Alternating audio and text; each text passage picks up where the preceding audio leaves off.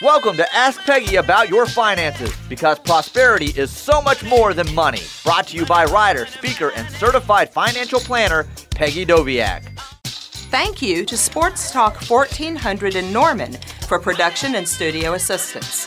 Hello and welcome to the Ask Peggy About Your Finances show. My name is Peggy Doviak and I am a certified financial planner practitioner. This is a show for you to help you understand your money. We look at the stock market and why it goes up and down. We look at financial legislation and the impact it could have on your bottom line. In the Plan Your Prosperity segment, we take a closer look at financial planning topics. And then finally, in the Ask Peggy segment, that's your opportunity to ask me a question. So if you would like to have your question answered on the show, go to askpeggy.com, that's askpeggy.com, and you'll find a place you can submit your question. Then I'll be in contact with you, maybe get a few more details to make sure that I understand the situation, and then I'll create an answer to your question that can be educational for the listeners. So let's get started with the Bulls and Bears market and economic update for the week ending October 18th, 2019. And the good news is it was a very flat week in the market. The Dow Jones Industrial Average went down 0.17%, while the S&P 500 and the NASDAQ both went up about 0.5%. And it's important to stop here and remember when you're looking at the effect of the stock market, how well the stock market did that week. It's better to look at the S&P 500 than it is to look at the Dow Jones Industrial Average, even though whenever people talk about the market, they talk about the Dow. The Dow is comprised of 30 stocks. Originally, they were all industrial, but they've kind of branched out over time. But if something goes wrong in one of those 30 stocks, maybe the earnings disappoint, the entire index is more affected because it's only 30 companies, where the S&P 500 is the 500 largest companies in the United States. If something goes wrong in one of those companies, the impact is much less because there's 499 other companies to kind of help buffer the blow. So when you're listening to the news and when you're listening to people just casually talk about the stock market, try to pay more attention to the S&P 500. It's going to give you a better picture of what the market's really doing than simply following the Dow so closely. In other market news, gold was almost flat, just down 0.01%. Oil was down 2.2%. The largest gainer of the week in percentage is the 10-year Treasury yield. It was up 22.3% this week, but the yield is still only 1.753%. So very large percentage movements are translating to small actual dollars and cents movements because interest rates are so low. The most interesting thing I find about the last 2 weeks of the 10-year Treasury yield, because both weeks, by as a percentage, the yield's gone up a lot. It tends to indicate to me that maybe the market doesn't anticipate the Federal Reserve cutting rates a third time. You may remember after the last interest rate cut, there was language from the Fed suggesting that they might be done. This might be all they were going to do. They were just trying to shore up some potential economic softness that they thought they saw coming on the horizon, but that they really weren't into an easing economic policy right now. So the fact that 2 weeks in a row, by very large percentage points, the yield has actually gone up tends to make me think that the market thinks the Fed is done. And so, when they dropped it, it really crashed down, kind of been crawling up again, and I really think it indicates that perhaps we've seen the last interest rate cut. In other economic news, for the first time in many years, the Chinese GDP dropped significantly. GDP is gross domestic product, and it's a measure of a country's economic health. Now, this could have happened for two different reasons. One, there may be more transparent reporting of Chinese GDP. So maybe this is actually a closer representation of what's actually going on in the Chinese economy. There's been some sense over the years that their GDP numbers were awfully consistent quarter after quarter. So it could be that. It could also be a function of the tariffs. It could also be a function of some of the political unrest that's going on in China in general right now. But it is significant because the Chinese GDP has just rocked along for years, and there was a significant decrease that they just reported. Additionally, we showed a little bit of softness in the real estate sector with economic data that came out this last week. So, it's nothing really concerning to me. Overall, the economy looks pretty good and pretty robust. But it's always good to keep an eye out because if there is ever an issue, it doesn't happen unexpectedly. There's always signs, there's always indications, and that's what we talk about in this part of the show. Thank you to Sports Talk 1400 in Norman for production and studio assistance. Welcome back to the legislative update of the Ask Peggy About Your Finances show. And I have two articles to talk about this week. In the first one, it looks at how FINRA. Now, FINRA is the regulatory body for practically everyone in the financial services industry. There's another level of regulation, either through state regulators or SEC regulators, but FINRA's a big go-to for looking at the regulatory history of brokers. They have it also of investment advisors. And one of the good features of FINRA has been their broker check, where you can put the name of someone in, and then you can see what sort of regulatory history that broker has or the firm has, just to make sure before you're either working with someone or, if you're just trying to do some research, just to see what's happened in their career. Has anything happened that they had to disclose? Have there been complaints? Have there been issues? And so broker check has been a very good place to go.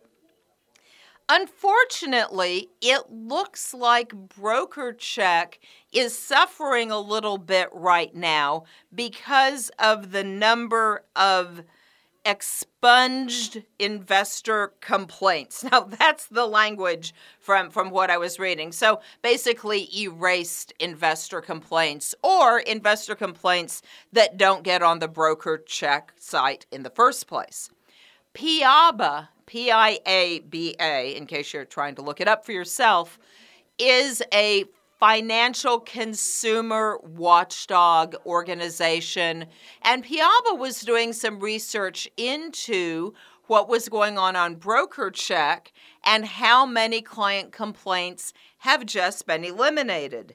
And there has been a 1,016% increase in expungements from 2015 to 2018.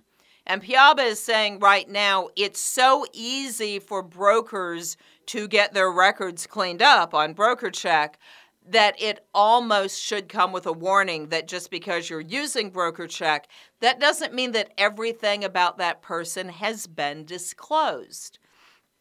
And, that's sort of a little horrifying. And one reason why I wanted to talk about this today is on previous shows and in other things I've written, I've strongly encouraged people to go to broker check. Well, now it looks like perhaps everything might not actually be showing. I suspect with this bright light that's been shined onto the system, there will be some reforms within FINRA to try to make this more transparent. In the meantime, what are you supposed to do as a consumer? Well, I would still go to broker check, okay? It's not like they don't have anything. there's just not a great guarantee that everything that happened is currently on the site. I would go there anyway. Remember that one of the issues that investment advisors have is they can't give you referrals by law. An investment advisor is not allowed to give you endorsements. There's also some privacy issues that can come up where a financial professional is probably not going to give you a list of names and say, here, call these people. But one of the things you can do in this brand new age of technology is go onto social media and public review sites. Now, remember that on these sites, there's always somebody out there just trying to mess with everybody's day. So you shouldn't let one bad review throw you off of someone you're thinking about working with, especially if you've met with them and you like them and everything appears to be good. But social media may have to fill the gap for a while if BrokerCheck doesn't have it.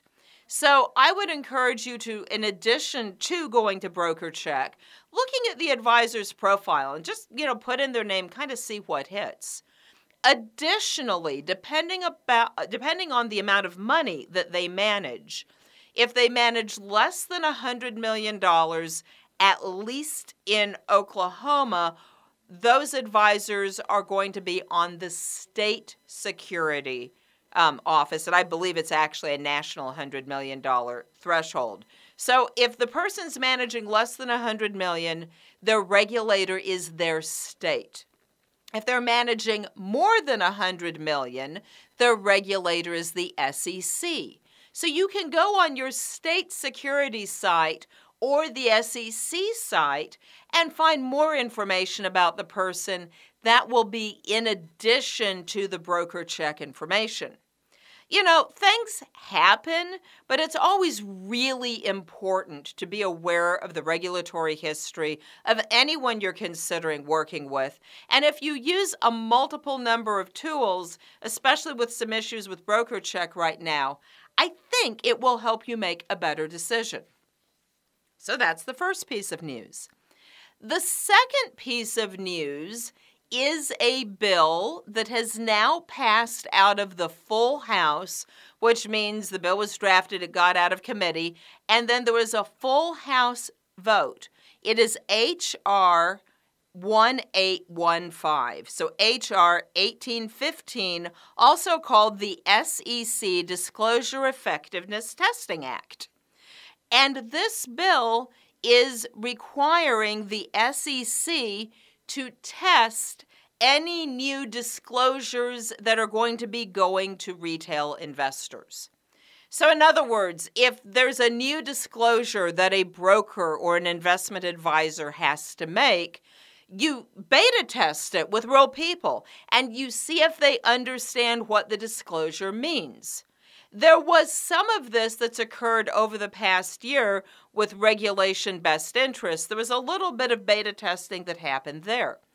This bill is designed to require every piece of disclosure that is new that, the consumer, you're supposed to read this disclosure and understand what it means. They're saying it needs to be tested with real live people who aren't financial professionals, who aren't regulators, who aren't lawmakers, making sure that the population, the public, understands what the disclosure is trying to disclose. There is a video out about this, which might be more fun than reading the bill. Representative Sean Casten of Illinois put out a video statement that I'm sure if you wanted to find it online, you could, Casten. And it says that it's designed to help you and your family make better financial decisions. So now, in full disclosure, I haven't had a chance to listen to the video yet, but sometimes it's nice to get things that aren't just paper that you're trying to read. I think this is a great bill. I think it's so important that the consumer understand what's going on in their money and what's going on with their advisors or their brokers, because this is all acronym heavy and kind of gibberish heavy. And so the more we can make sure that the consumers understand what's being said, the better decisions the consumers can make. Thank you to Sports Talk 1400 in Norman for production and studio assistance. Welcome back to the Plan Your Prosperity segment of the Ask Peggy About Your Finances show. My name is Peggy Doviak, and today we're going to talk about putting together your investment portfolio. Now remember, I don't give investment advice on this show, so you're never going to tune in and hear me recommend a stock or say, oh, buy this or don't buy that. But there are some basic principles of putting together a portfolio that, if you understand them, will make it much easier for you to have investing success. And that's what I want to talk about today. You know, what happens a lot of times, especially in your 401k plan, is you go to the annual meeting, you actually go to it, and you hear the representative talking about the 401k and all of the investment choices, and then you do your risk tolerance level, and you find out that you are moderately aggressive, or you could be moderately conservative. That part doesn't really matter, but you're moderately aggressive. And so now you're supposed to go put together a portfolio that matches the moderately aggressive person. And if you don't get any more explanation than this, that process isn't going to go very well. So let me start out by talking about the main kinds of investments and their characteristics. Basically, your portfolio can be broken into three big categories: the stock category, the bond category, and then the other category. So the stock category, or your stock exposure in your portfolio, is generally going to be the driver of your portfolio growth. Your investment in the stock market is where you tend to get the better investment returns. Now, of course, markets go down and interest rate movements can make odd things happen from time to time. But if we were going to read a textbook, it would say you get your growth from the stock market. The bond market can provide you with some more stability to offset the riskiness of the stock market. I think we all really kind of have a sense of the risk that's inherent in the stock market. And then sometimes we'll overgeneralize the bond side and say, oh, the bonds are the safe side. Well, if you've been watching the interest rate movements over the last 12 months and seen the bond market kind of heaving a little bit, bonds are not inherently safe. They have different risk characteristics than stocks, and they tend to have smaller swings measured by standard deviation, but they don't tend to be quite as volatile as the stocks are. And so because they tend to be a little bit more of a ballast, because a giant stock market crash won't necessarily lead to a bond market crash as well, you put the stocks and the bonds together in a way that ties to your risk tolerance. Now, the actual percentages here are really a matter of opinion. But what I will tell you is the more aggressive you want to be, the more stock exposure you're going to want to have. The more conservative that you're going to want to be, the more bond exposure you're going to want to have. The other component can get very, very exotic, but to me, other is typically any sort of a real estate holding or a commodities holding. Just in my opinion, those are smaller pieces put into the portfolio to kind of round it out. Typically, they won't be your biggest holdings. Obviously, you need to talk to your financial professional to create what works for you. But usually, you've got quite a few stocks, you've got quite a few bonds, and then you have the other kind of on the side. Now, most people don't actually own stocks or bonds, they own funds. And a mutual fund or an exchange-traded fund will own stocks or bonds or both. It's very likely you've seen some blended funds that own both stocks and bonds if you've ever worked with a target retirement date fund. Again, in your retirement plan, if you don't make an investment decision, it will typically default you into a retirement date fund. Sometimes people choose to stay there even when they are paying attention to their portfolio. A target date fund has a stock component to it, and it has a bond component to it, and it may have a few other little pieces, but it becomes more conservative the closer to retirement you get. So if you're very young, your target retirement date fund is going to have a lot of stock, like large cap, mid cap, small cap, U.S. stocks, international stocks, and there's going to be a lot of equity exposure. As you get older, that fund automatically loses its stock or equity positions, and it increases its bond positions. And so you'll have bond funds. You might have just like a general blended bond fund, or maybe a corporate bond fund, or some treasuries, or some other kinds of like government entity funds. And over time, it gets more conservative. Now, this is really important for you to listen to, because target date funds, when they were invented, they were like the great savior of all things. Put your money in it and forget it and you're good. What's interesting about target date funds, though, is they really vary from fund to fund about how much stock exposure and bond exposure you have at different periods of time in your life.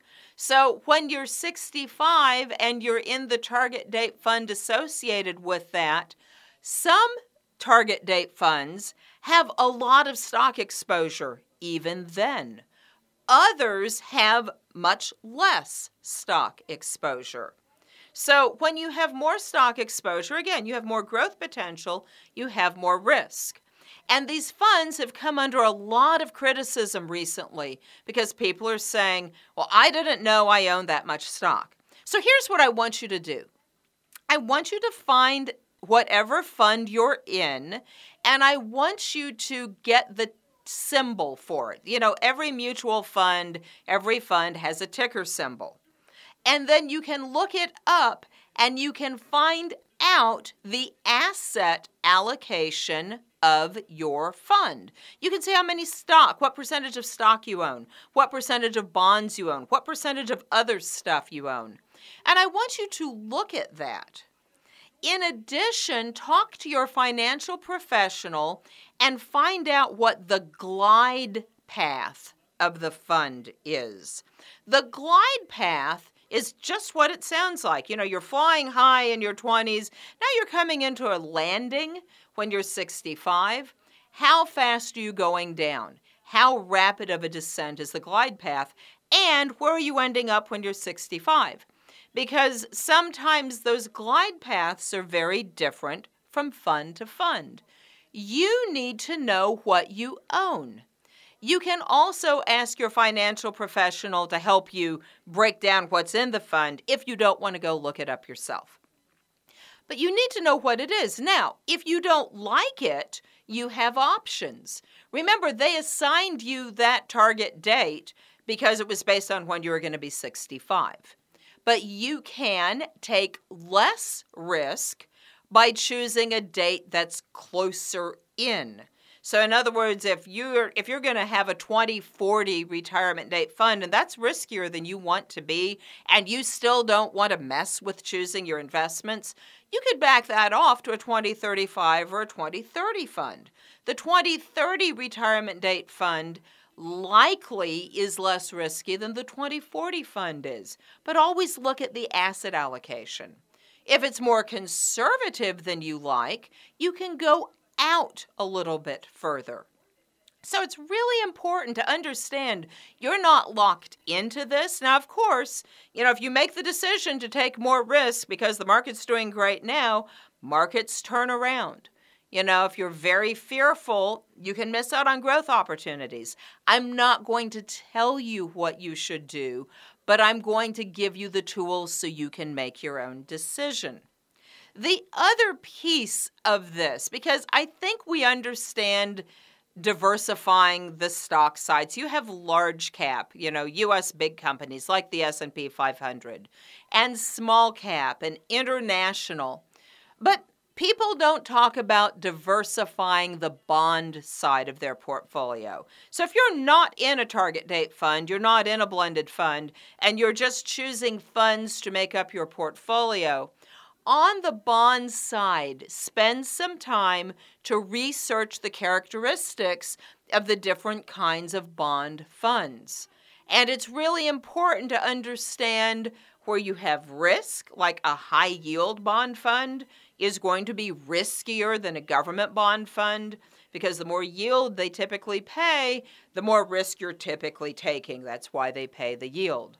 So look on your bond side, really learn that side. Even people who are great on the stock side don't pay that much attention to the bond side. I think to really have your best portfolio success, it's important that you understand every single investment in your portfolio and why you own it. Thank you to Sports Talk 1400 in Norman for production and studio assistance. Welcome back to the Ask Peggy segment of the Ask Peggy About Your Finances show. And the question today comes to me from many of the people that I know, which is, Peggy, I have children or grandchildren or nieces and nephews, and I love giving them gifts for the holidays, but I also want to teach them to be good people, and I want to teach them that it's as important to give as it is to receive, and what are some steps that I can do to make that happen? And, as we're coming into the holidays, it's so important to help kids from being unbelievably materialistic, because everything in our culture encourages all of us to be unbelievably materialistic. It probably will be best if we look at how we're responding to things themselves. If you're really stressing about shopping and buying the perfect gift, it can kind of lead to the message that what you're giving someone is what matters the most. It's very easy to find ways to teach kids to be generous during the holidays.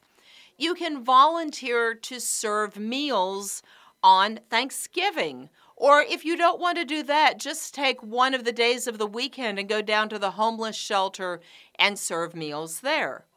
Encourage your kids to put money into the kettles that are outside of the shopping mall or any other organization that you believe is doing good work. Tell them what the work is, explain why we're doing it, and make it a lot of fun. Kids like to do things like that because it's what adults do, and especially younger children can really enjoy that kind of an activity. And then let them have the opportunity to give you a gift. I know that sounds selfish, but you can take your child to the dollar store, even if you have to help fund this if they're young, and give them the opportunity to pick out presents and give them.